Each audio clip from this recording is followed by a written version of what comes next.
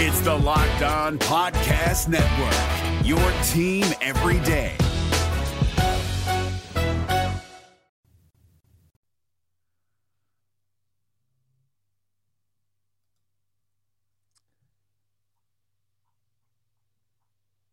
Alexis Diaz gets saddled with his fourth blown save of the year, but we'll tell you why that's not the real story of the ninth inning in last night's loss.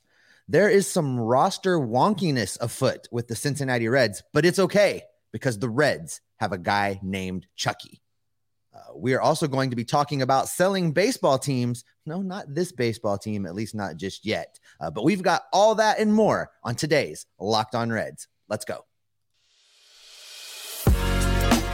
You are Locked On Reds, your daily Cincinnati Reds podcast, part of the Locked On Podcast Network, your team every day. You are Locked On Reds with myself, Jeff Carr, and my co-host, Stephen Offenbaker. We are lifelong fans that have turned an addiction into this franchise, into information for you. We're part of the Locked On Podcast Network, and we are your team every day. Thanks for making us your first listen. We are free and available on all platforms 5 days a week. Thanks again for checking out today's episode, because we are going to be talking about just a performance. That's the nice way of saying last night from the Reds, and specifically from one dude in center field. We're also going to look at a lot of movement in the Reds roster, and including a couple of guys that are not being called up and why the Reds are not calling them up. Plus, we're going to broach the subject of Artie Moreno selling the Los Angeles Angels and why that makes Reds fans, including us, jealous. But we must start with what happened last night, because what happened last night was a nice, furious comeback. TJ Friedl with a beautiful 2-run triple in the top of the ninth inning to give the Reds a lead. A very hard-fought game. This was, honestly, if you're unbiased and untethered to either one of these teams, you're like, that's a pretty good baseball game. But the way that the Reds lost it just absolutely made me lose it after the game. And quite frankly, I think it's a good thing that we slept on this before we recorded, because that was just unbelievable. And I have a question for you, Steve. What the heck are we doing with Nick Senzel? Well, it's funny because I know that anybody that just happened to glance at the box score sees Alexis Diaz fourth blown save. And right. I know that just makes you infuriated in your chair over there, because that does not tell you the story of this game. What are the Reds doing with Nick Senzel? I think that there's two schools of thought here. I know that we all saw Bobby Nightingale tweeted out that picture of Nick Senzel taking infield yesterday or day before in Philadelphia, leading to speculation that maybe they're going to transition him into a super utility role once Almora Jr. returns from the injured list. I don't know that that's necessarily what's going on with Nick Senzel. I think that that this part of the conversation actually can tie into our roster wonkiness that we're going to talk about coming up here in a few minutes, because even absent of all that, just Nick Senzel's center field play last night. I'll let you walk us through the ninth inning and your thoughts on exactly what happened with that throw. But that was the second time in the game that he performed poorly in center field, and it led to runs. Earlier in that game, he goes out there and catches a ball off the wall and then drops it on the track, and that allows the runners to move up an extra base, allows a run to score. He definitely was not having a very good day out there. Now, I don't know what was going on. I don't know what the sight lines are like in center field. I don't know if there were, outside factors contributing to how he played. But if you just take it, with the eye test, watching him play yesterday, not a great performance at all throughout the game. No, and really just to walk you through the play, because what happened was you had a guy on first base and you had Bryson Stott up to bat. Stott hits a rainbow. This thing brought rain with it. I mean, it was so high up in the air. Honestly, I thought it was a walk-off 2-run home run. And then it hits off the top of the right field wall there in Philadelphia's ballpark, and it just bounces up even higher. It felt like there for a minute. And Aquino was up against the wall, so Aquino was not going to make a play on this. Senzel was backing him up. He's able to grab the ball off of the bounce and then turns around and just chucks it. I mean, does a thing that a little league ball player knows you don't do. He overthrew, and I saw some commentary about this because they're like, well, why was Jose Barrero right behind the relay guy? Because it's like a double relay situation. If maybe you miss the up relay, you get the back relay guy, and then Barrero can chuck it home and make sure nobody scores. Well, Nick Senzel airmails this thing to the point that I don't think Yao Ming is catching the ball if he's one of the relay guys, and then Alejo Lopez has to come halfway down the third base line just to pick it up so that it doesn't turn into an inside the park home run for Bryson Stott. What should have been a double with a guy on third base and, nobody out at that point. Yeah, that's a pressure-packed situation, but the tying run doesn't score. Instead, absolutely terrible throw that completely gave the game to the Phillies at that point. And look, I know one play does not make a career, but this one play is indicative of where we are with Nick Senzel. This year, he was supposed to prove it, and he's proving the opposite. I look at Nick, and what I think I might do is do an exercise where I go back and look at him over the last couple of years and just watch some film, because I think the thing that's changed the most, Jeff, is just the lens in which we are looking at him through. Yeah. Up until this point, we have looked at him as being the center fielder, the future, the guy, the talent, the prospect, the number one, all of these things he's carried these labels all throughout his career up to this point. And that's no longer true. Now he's the guy that has to prove it. Now he's in danger of being a journeyman. Now he's in danger of being a super utility. Now he's in danger of being all these other things, because the Reds farm system is a top 5 farm system with more talent than it knows what to do with. So I think the thing that has changed the most is our tolerance and our willingness to give Nick Senzel the benefit of the doubt. This might be just who he's been all along, and we were too busy trying to hope for the best to see it. That's true. I definitely agree. Yeah, like whenever he first came up, he was innocent until proven guilty, and now he's guilty until proven innocent. That's kind of where we're stuck with him. Yeah, absolutely. But I also look at it as just indicative of the body of performance this year. If you look at this entire season, he's never been as healthy as he's been this year. He has a 69 OPS plus, and his outs above average in center field is -1. Like, we're not talking about a terrible detriment here in the field, but we're also not talking about a net positive. We're talking about a guy that, whatever, he's okay. He's okay in center field. And you've got some possible, athletes that are coming up who are probably going to be better than okay. And that is where I get this notion that he has not done anything to show me he deserves to be the opening day center fielder next year. No, and I imagine he's feeling the pressure, Jeff. I think you made a great point there. He's not played consistently, and he's not played, he's not been healthy and played a long enough stretch for us to actually identify peaks and valleys in what he's doing through the course of the season, because he'll get hot and he'll get hurt, and that whole thing gets derailed. He'll be kind of in a slump, but he'll get hurt, and we don't see how he works through it. This is the first time we've actually had the opportunity to watch how he responds to a little bit of everyday on the field adversity. So in that respect, I'm willing to give him the benefit of the doubt. We've talked about this with other guys, Jose Barrero being one, that we just want him to get run out there every day, play. It's about repetitions, not results. I have that same thought in mind for Nick Senzel, and it's a little bit harder because he's been here so long, but I think that applies to him as well. There's nobody right now that he's blocking from coming up here and getting playing time. There's nobody right now that he's preventing from developing. There's not a center fielder ready to take over today. So in my mind, we continue to run him out there. Let's not put him in some weird utility role for a guy that's not going to be on this team in a couple years. I'm talking about Almora Jr. Let's not move Senzel someplace else so that Almora can play. Let's continue to run Senzel out there and see if he can figure it out over the course of the rest of the season, because then if he can't, you have some questions that you need to answer in the offseason. But moving him into a super utility role that I think they're going to want to put Kyle Farmer into beginning next season is not going to be the answer. No, I agree there. Like, just the way that this roster shakes out, and it makes no sense to want to make a move for Albert Almora Jr., because that was what Bobby Nightingale was kind of guessing at it. It wasn't as if he got a report that was happening, but that's what he was thinking. But also that just shows to me that the Reds really are still ambivalent about Nick Senzel and what he brings to the table. So I do wonder a little bit if, we can talk about whether they have treated his career fairly, drafting him as a third baseman, saying, okay, as he was coming up through the minor leagues, maybe you'll play second a little bit.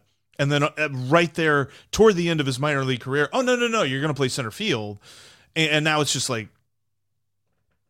whether or not it's been fair, that's debatable, but it's not been a success. That's for sure. Let's touch on that Almora take for just a second, because, Nightingale put that out there. And listen, these beat writers don't generally put out a hot take like that unless there's something right. Bobby knows what's up. Yeah. Bobby knows what's up. They don't necessarily put something out there like that unless they've heard something.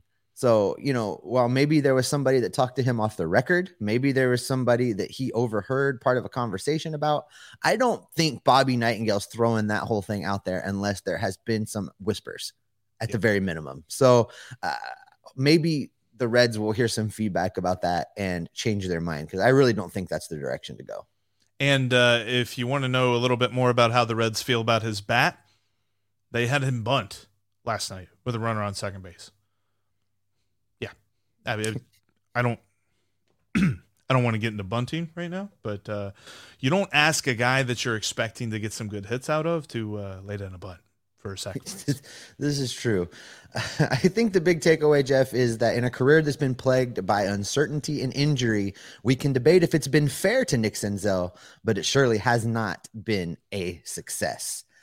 The Reds made some more injured list moves yesterday, and they also removed a player from the game as well. So we're going to get into another episode of the days of our injuries coming up next.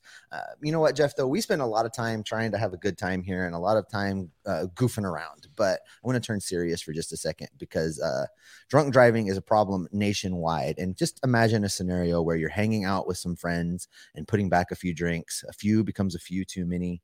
As the evening comes to an end and people start to head out, you think of calling for a ride, but then you're like, nah, I live close. I'm just right around the corner. I can make it home okay. It's no big deal. What are the odds that you'll get pulled over anyway? And even so, what's the worst that could happen? Your insurance could go up. You could lose your license. You could lose your job. You could total your car. But you could kill someone. Everybody knows about the risks of drunk driving. The results are tragic and often deadly. However, that still doesn't stop everyone from getting behind the wheel while they're under the influence. That's why police officers are out there right now looking for impaired drivers on our roads to save lives. So if you think you're okay to drive after a few drinks, think again. Play it safe and plan ahead to get a ride. It only takes one mistake to change your life or someone else's forever. Drive sober or get pulled over.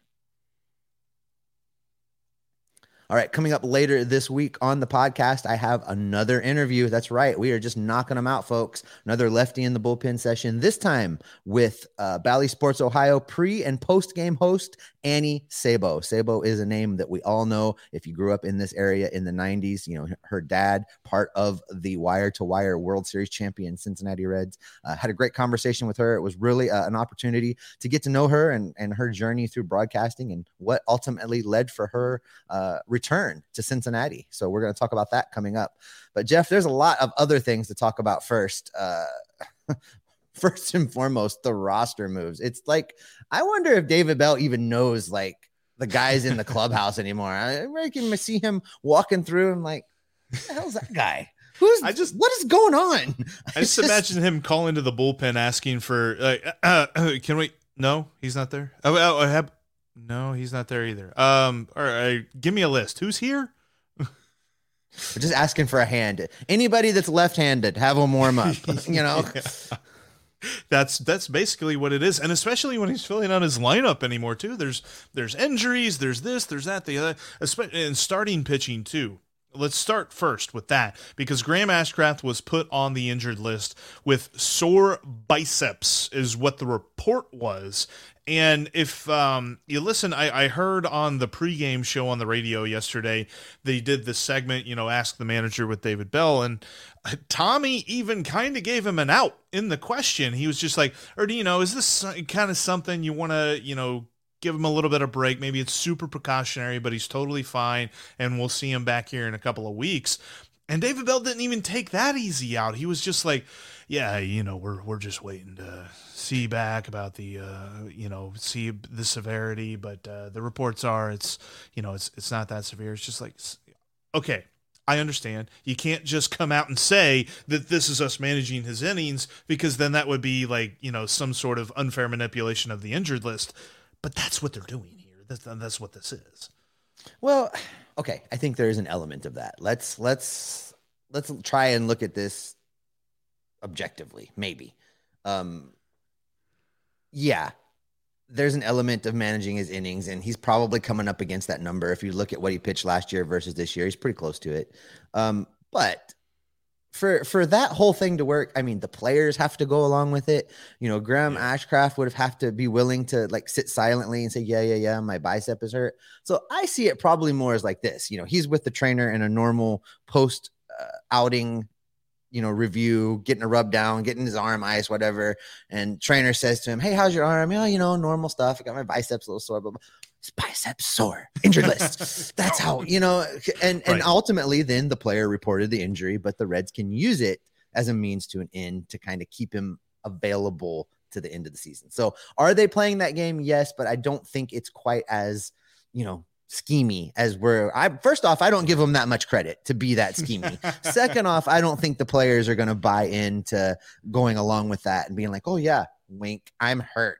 I don't think they're going to do that either. These guys are competitors, especially these rookies. They want to get out there. They want to continue to develop. So I don't think it's just quite that dastardly as we're making it out to be. That's very true. And he wasn't the only guy that got put on the IL. Matt Reynolds did as well, which, Matt Reynolds has turned in an okay season. It's not anything that's going to set the world on fire. He's had some moments, but statistically, he's not really a guy that the Reds are going to miss, or do they really need to worry about, losing playing time? In fact, young guys should be playing over him anyway, including the guy who was called up in his stead, and he played last night, Stuart Fairchild.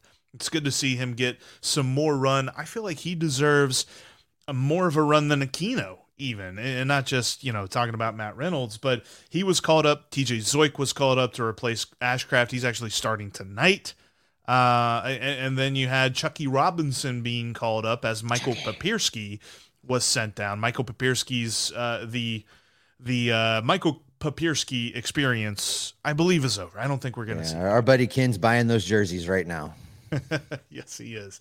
So those were the moves that were made. There was also another move that was made. This was not a call-up or a send-down or something. The Reds made a signing. They signed Stephen Piscotty, which you've heard the name before because he's played for the Cardinals for multiple years, and he's most recently played for the Oakland A's. Signed him to a minor league deal. And I'm not going to lie, when I first saw this news, knee-jerk reaction, I was like, oh, okay, I kind of like this. But then you look into his numbers a little bit, and let's be honest, the Reds are really just kind of hoping he finds some sort of resurgence here. But again, it's hope. This is a depth move, Jeff. This is a guy they can bring to the major leagues this season if needs arise. It doesn't start any clocks. It doesn't make things crazy 5 years down the road to try and manage this roster. He's a placeholder. He's a fill-in.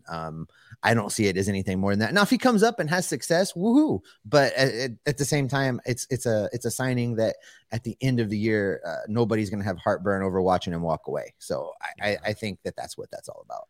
Yeah, his last 4 years have been kind of rough in Oakland, especially the last three. He's only played a total of 169 games with an OPS of under 80 in each of those 3 seasons. So we're not talking about a dude that's really going to set this lineup on fire or anything like that. The interesting thing will be if there is a move made and he's called up, because again, it's a minor league deal. He's in Louisville right now.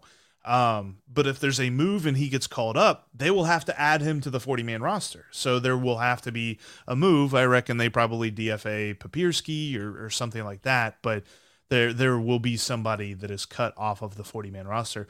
And on that note, for just a moment too, something that our buddy Doug said on Twitter yesterday, he was talking about, some cuts that probably need to be made in the offseason. There's going to be a lot of dudes, a lot of prospects that need to be added to the 40-man roster. So guys that we're seeing right now, we may not see next year. Some guys that we kind of think, might stick around probably won't be, or at least they will have to be brought back on a minor league deal. But yeah, one other thing though, Moose, again, there's some speculation it might have been a cramp, but it's the same calf that he was just on the injured list for. Here we go again, Steve. Well, you know how I feel about these pulled muscles, and I think that they've done a horrible job this season of managing any of the players that have come up with any kind of pulled muscle. Jonathan India's hamstring, failure number one. But you look at this, you look at Moustakas. If he's hurt, if he can't go today, listen, if he can't play today, put him on the injured list because it's a reoccurrent injury to the same muscle. I'm really tired of this shorthandedness. I understand there's not a lot of help in Louisville right now. There's not a lot of guys they're willing to call up, but somebody's better than nobody. And you're taking on a Phillies team that has a pretty loaded lineup, and you want to go and approach it shorthanded. It's craziness. I don't mind at all the fact that they're looking at some youngsters and playing guys. And I've even said myself, it should be repetitions based, not results based, but you have to try. You can't just throw the game at the beginning before it's even played. They did that recently by starting Sessa. I felt like that was a throwaway game. And if you approach a game like this with the Phillies, and you start out shorthanded, you're throwing that game away too, in my mind. And now maybe they get lucky. Maybe it doesn't impact them, but that's not really been the story of their season. If it can go bad for them, it has. So, do we really want to be in a situation when we're in the ninth inning, they need a bat and they've got nobody because Mike Moustakas is down there twiddling his thumbs? I don't understand the Reds' willingness to do that all season, and it needs to stop. The only argument I could possibly see is that they're like, well, maybe we can repair a little bit of his value and trade him in the offseason. I don't think there's enough time to do that. He'd have to hit a home run every day the rest of the season for anyone to be willing to take on that $16 million plus a buyout. There's no way. No way. So, yeah, put him on the IL, do right by him, make sure he recovers, and do right by some other guys, because we have some thoughts about as to why Spencer Steer hasn't yet been called up. We're still making other moves and not calling him up. We're not calling up Brandon Williamson. I don't really understand that. We'll get into all of that here in just a moment. But also real quick on the point about, punting games. The Phillies see this, by the way. This isn't just us being down on the Reds. The Phillies see this. They called up a dude from AAA to start today, a guy who's made 2 starts this year. And they're just the quote in NBC Sports Philadelphia was, yeah, we believe that, we can handle a team we can handle this game today with the guy that's starting, and I've forgotten his name, Sanchez, with Sanchez starting for us. They can handle it. I.e., they don't mind punting because they know that the Reds are just constantly punting. That's very telling. It says a whole lot. That quote says a whole lot. Well, we know this. As the Reds continue to find out who will be here for the future, there's still going to be a lot more shifts coming. This is going to be a thing multiple times. You're going to want to stay tuned right here, Locked On Reds. Make sure you're following the podcast because we'll keep you up to date on all the moves that happen, because there's still plenty more moves coming, especially when the rosters expand by 2 in September. That's just going to continue to be more and more, bring ups and send downs and all that wonderful stuff. Well, Steve, with all these roster moves that are being made, where is Spencer Steer and Brandon Williamson? We look at what the Reds' reasoning is behind keeping those guys in AAA coming up next. But first, let's take a look at tonight's game. I mentioned Sanchez is on the mound for the Phillies. TJ Zoik is up instead of Graham Ashcraft. So you know what that means. Take the over. The over currently at BetOnline is 9. Not 9.5, 9. So take it. I don't know how else to say this other than bet the over on tonight's game. I already have. TJ Zeuch in his 2 starts has given up 6 runs in each start. Sanchez only has like 1 pitch. He throws a sinker. He's got 2 other pitches. He does not throw his changeup against lefties. The Reds are going to throw out a ton of right-handed guys, especially with Moose not being in the lineup. And the Reds have actually hit left-handed pitchers better than right-handed pitchers this season. Go look it up. Their splits flipped from last year. So yes, take the over 9. Plus, I got one other thought for you. A prop bet for tonight's game that I'm taking because he hasn't done it in a while, and I think he's due. Jonathan India is going yard tonight. BetOnline has the odds at India going yard at plus 450. And if you want to follow or fade me, you got to check out betonline.net. BetOnline.net is going to give you the information for your next great bet. You got to check it out today on your mobile device or on your desktop as well, because they've got all of the trends and actions each and every day. BetOnline is where the game starts. We're driven by the search for better, but when it comes to hiring, the best way to search for a candidate isn't to search at all. Don't search, match with Indeed. 93% of employers agree Indeed delivers the highest quality matches compared to other job sites, according to a recent Indeed survey. And listeners of this show will get a $75 sponsored job credit to get your jobs more visibility at Indeed.com/podcast. Just go to Indeed.com/podcast right now and support our show by saying you heard about Indeed on this podcast. Indeed.com/podcast. Terms and conditions apply. Need to hire? You need Indeed. Thanks again for making Locked On Reds your first listen of the day. Make sure you're following us on YouTube. You can also make sure that you click the bell to get notified whenever we have a new premiere or we go live. We're going to be doing the live thing a little bit more often. Not this week, but probably next week. And follow us on Twitter. You can follow me at Jeff Carr, like the nameplate says right there. You can also follow Steve at S. Offenbaker with 2 F's, as the nameplate says right there. And you can follow the show at Locked On Reds. All right, Steve, I pose the question to you. Where's Spencer Steer and Brandon Williamson already? I mean, come on. All right, let's start with a couple things. First, shameless self-promotion. If you haven't watched my interview with Spencer Steer, it's in our feeds, both audio and video. Go check it out. He talks about playing multiple positions. He talks about his willingness to do so. And then lo and behold, the Bats stick him in the outfield for the first time in his pro career just last night. So movement is afoot with Spencer Steer. Maybe they're grooming him for something.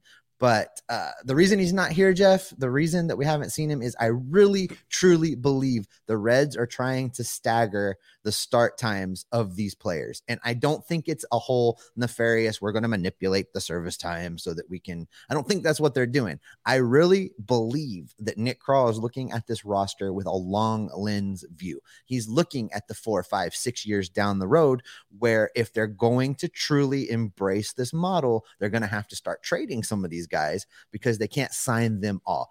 Even the Dodgers probably wouldn't be able to sign all of these guys that are going to come due at the same time. The Reds, I think, will try to sign 1, maybe 2 of them, but then you got to trade the rest. So I think Nick Krall is looking at it through that lens. I think he doesn't want to bring up the next wave of people that he's going to have to get into this situation with until next season. That being said, Spencer Steer should be here yesterday, especially with this Mike Moustakas re-injury. They talked about it on the broadcast yesterday. I don't know if you caught it, but they were asking Jim Day, well, who's going to play first base? The answer was, Kyle Farmer needs to be the guy that plays first base. He's done it. He can play over there. So for me, we go back to what we talked about. Farmer to first and Spencer Steer called up to play third.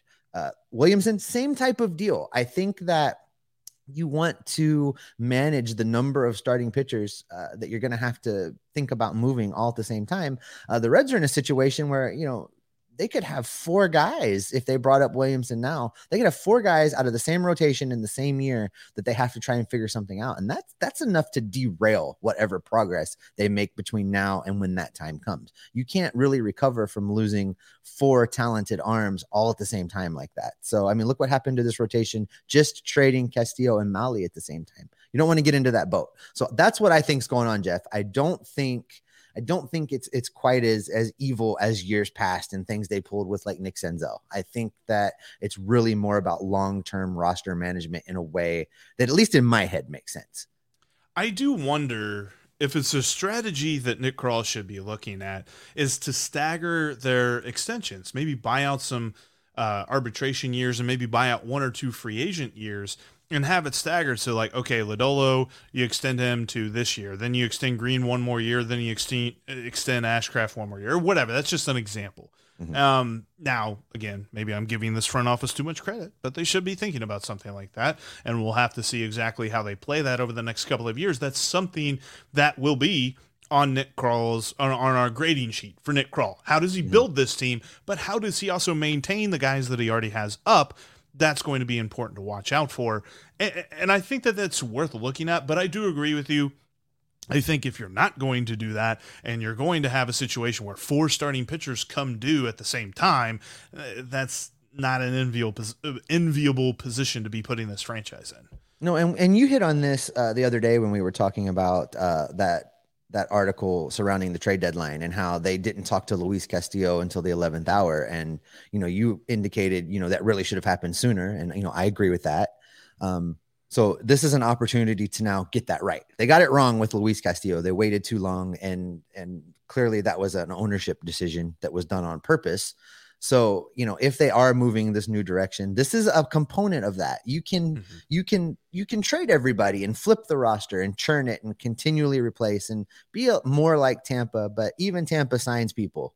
They keep some people around, and that's the next phase of this. And you're right. That's the next big grade area for Nick Krall. What do they do with buying out arbitration years? What do they do with fixing this problem of not having any staggered expiration of contracts? So you're right. That's going to be something to definitely pay attention to as they move into this offseason. And it's not going to be next year because you still need to see more from these guys, but after next year, they have no guaranteed money on the books. So they'll have plenty to work with, plenty of space, plenty of, a nice blank slate, if you will, to work with. And he's got to look at these players a little bit like their stocks, if the stock is up, realize that you're probably going to be trying to buy him at the highest point of his value. Maybe try and figure out where that is and try and sign him before he reaches that point. That's all I'm saying. Just be a little bit more thinking outside the box with these contract extensions and not waiting until the last moment to approach the player about them. See, and I think just on that point, Jeff, and I know we were trying to move it along, but what you just said, I don't know that I agree with. I think of these 3 pitchers, I would identify whichever one performed the best this season, and I would look to get it done already. I would identify one of the 3 and get it done. For me right now, that's probably Lodolo. I think that's the one you go out and maybe try and just get something done already. I think that motivates the other 2 a little bit because then the following offseason, you catch one of the other 2 and so on and so forth and start doing some of those same things. You might want to have that conversation with Jonathan India also here pretty quick. And maybe it's a good time to nail down Tyler Stevenson coming off that injury because with the way that bat was looking, he's going to quickly get too expensive for them to buy out arbitration years. Very quickly. Yeah, I definitely. Okay. Yeah, I agree with that. And if the news came out in January or February that they've done that, I mean, we're going to be excited about that. That's going to be a lot to look forward to. Something else that doesn't necessarily have a specific date as to when it would happen, but something to look forward to, at least for Angels fans, is Artie Moreno has decided he will sell the team. He's been the owner of the principal owner of the Los Angeles Angels for 20 years, and he has decided now that the time has come to sell out, to get rid of the team, let somebody else run the ship. And it's very interesting to me because there's a parallel, not necessarily in the value, because don't get me wrong, the Angels are valued at over $2.2 billion. The Reds right now are like 1.1, 1.2 billion. At least that's according to Forbes back in March. So I think there's a bit of a difference there. But the parallel to me is the fact that Artie Moreno is very well known for trying to run things, maybe being meddlesome, depending on who you ask. Sounds like some owners that I know. And boy, can you imagine a situation where the Angels get a guy who buys the team and just says, here we go. I bought the team. I'm the owner. Here's the guy that I want to run things. All right, you run things. I'm just going to set up in my owner's box and enjoy the show. Like, I would love that. Jeff, Steve Cohen already bought a baseball team. There's got to be more like him, though, right? He's not the only guy in the world that's going to do that. Like the Guardians, and I know Guardians fans complain to no end about their low payroll, but their ownership does it right. Their ownership gives their executives a salary ceiling with which to use on their team. But then they let, okay, here's the money that you can use. Now go use it. Well, we won't tell you what to do. Like, the only thing we'll tell you what to do is how high you can go in the cost. And I just wish, and honestly, if the Castellinis came out tomorrow and said that that's how they're going to operate, I would be excited, because we know that's not how they operate. No, and I wouldn't believe it. Yeah. That's okay. We're going to operate like that for like 2 weeks, and then, all right. But, to your point, Jeff, there are a lot of parallels. There are a lot of similarities. It'll be interesting what the Angels actually sell for it, because you're right. The valuation is a little bit different, but I've long maintained that the Castellinis are never going to sell the Reds, because there's nothing else that they could do that's going to bring them the kind of money that owning the Reds brings them. Now, you're getting into the billions of dollars. Maybe at that point it does become attractive for them to sell, because listen, Phil Castellini is not going back to running the produce stand. He won't do it. As long as, if there's some kind of big end game money in it for him, maybe the Reds sell this team, or maybe they sell the Reds, but I just don't see it. I think that we can dream about it. I think that we can pretend what it would be like if a fancy ownership group came in and changed the way things are done, but I just don't see it. I think that the Castellinis are the last of the small-time ownership groups that are ever going to be able to buy a professional sports team, and they're going to hold on to that with everything they've got. And that's where I think, because like you mentioned, Steve Cohen already bought a team, but I think that the days of, a bunch of people that might just have the means to buy a team, getting together and buying a team, that's done for. Like, now maybe you have groups like the Dodgers have, where you have just multi-hundred millionaires getting together and doing their thing, but it's still going to be a group of people that know what they're doing with a baseball team. They're going to invest in that team so that they win, because that's the whole reason to buy a team in the first place, is it's kind of an ego trip. Like, look at my team, look how good they are, look how much they win. But that's what we're talking about. We're not talking about a team that's going to buy it and then operate it as it's a what do they call it, a break even. Like, that makes, if I were another baseball owner and I heard the Castellini say that, I'd be like, yo, what are you talking about? That makes no sense, dude. Nope, I agree. I think that it's they're going to be around for a while, and they're going to be the old way for a long time. Totally agree with that, Steve. Unfortunately.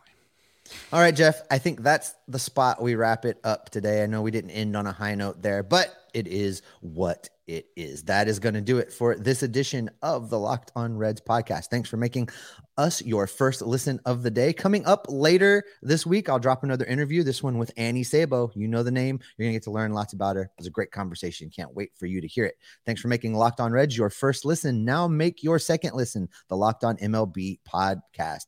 MLB expert Paul Francis Sullivan brings humor, passion, and his unique perspective on every team and the biggest stories around the league. Follow the #1 daily league-wide podcast, Locked On MLB, on the Odyssey app, YouTube, or wherever you get your podcasts. All right, Jeff, things are a little wonky. The roster is weird. We got a guy named Chucky. Things are still going in a direction we're not happy about. But what can the people count on from me and you? They can count on our analysis of a guy named Zoik throwing to a guy named Chucky. They can count on us keeping them up to date with all the roster moves that are about to happen here soon and continue to happen on a daily basis.